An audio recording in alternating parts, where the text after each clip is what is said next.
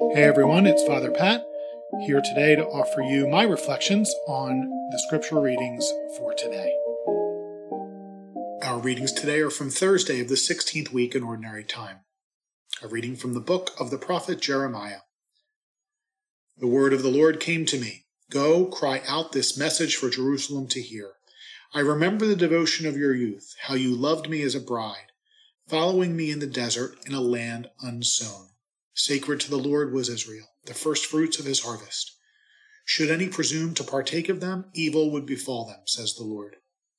When I brought you into the garden land to eat its goodly fruits, you entered and defiled my land. You made my heritage loathsome.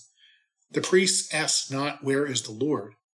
Those who dealt with the law knew me not. The shepherds rebelled against me. The prophets prophesied by Baal, and went ever after useless idols.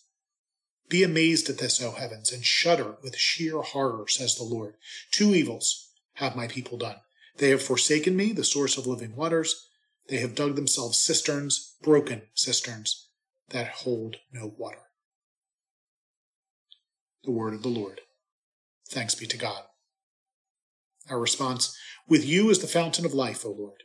With you is the fountain of life, O Lord.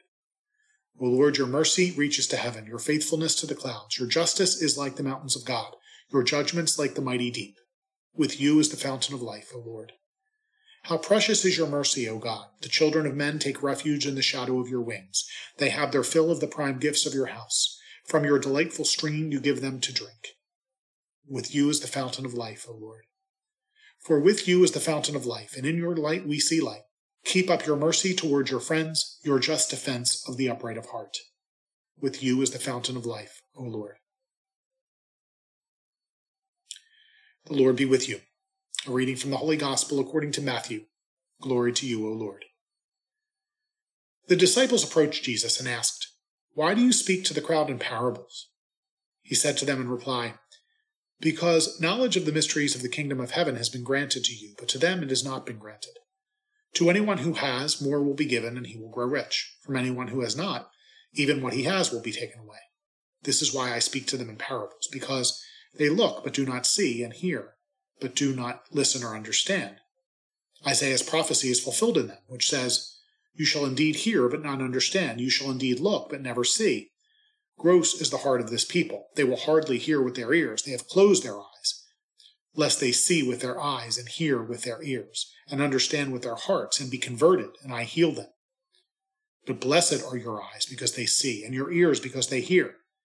Amen, I say to you, many prophets and righteous people longed to see what you see, but did not see it, and to hear what you hear, but did not hear it." The Gospel of the Lord. Praise to you, Lord Jesus Christ. I had a conversation of the electronic kind a few days ago with a young man, well, younger than me anyway, who I've known since he was in college. Since then, he has continued his education and discovered his vocation in life, which he has pursued with great vigor and has really done very well. We haven't been in touch very much during these more trying days for me, so when he reached out, I was really glad to hear from him. At the end of our texted conversation, I wrote, "Just remember to be yourself. You're a good man. Don't let anyone try to change you into somebody you're not." And he responded, sort of, LOL, you've been telling me that for 10 years. But I'm starting to understand better what you mean. In today's gospel, the disciples asked Jesus why he teaches in parables, and his answer is a little bit confusing. It sounds as if Jesus doesn't want the people to understand, at least not at first. Instead, he wants them to first have faith in God, in him. It's through faith that their eyes and their ears will be opened. Ironically, he tells the disciples how blessed they are because they have knowledge of the kingdom of God. What he doesn't tell them, interestingly enough, is that they still don't have understanding of the kingdom. These same lucky ones will also desert Jesus in his hour of need, their faith shaken. So while they know, they don't necessarily understand. Understanding takes time and prayer, and sometimes terrible mistakes and tough lessons learned.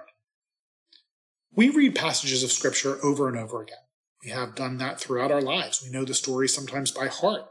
Sometimes we can quote the Bible. Many people can quote the Bible word for word, at least their favorite passages. And yet, can we truly say we understand or understand it fully?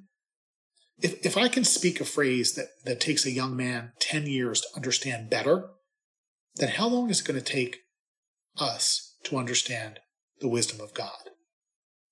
Don't answer, because you don't know any more than I do the answer to that question. What's important for now is to understand that we don't understand, and to keep pondering what the Lord is saying to us. And as we ponder, we pray for understanding in God's time. It will come to those who have eyes to see and ears to hear. May Almighty God bless you, the Father, the Son, and the Holy Spirit. Amen. Have a great day.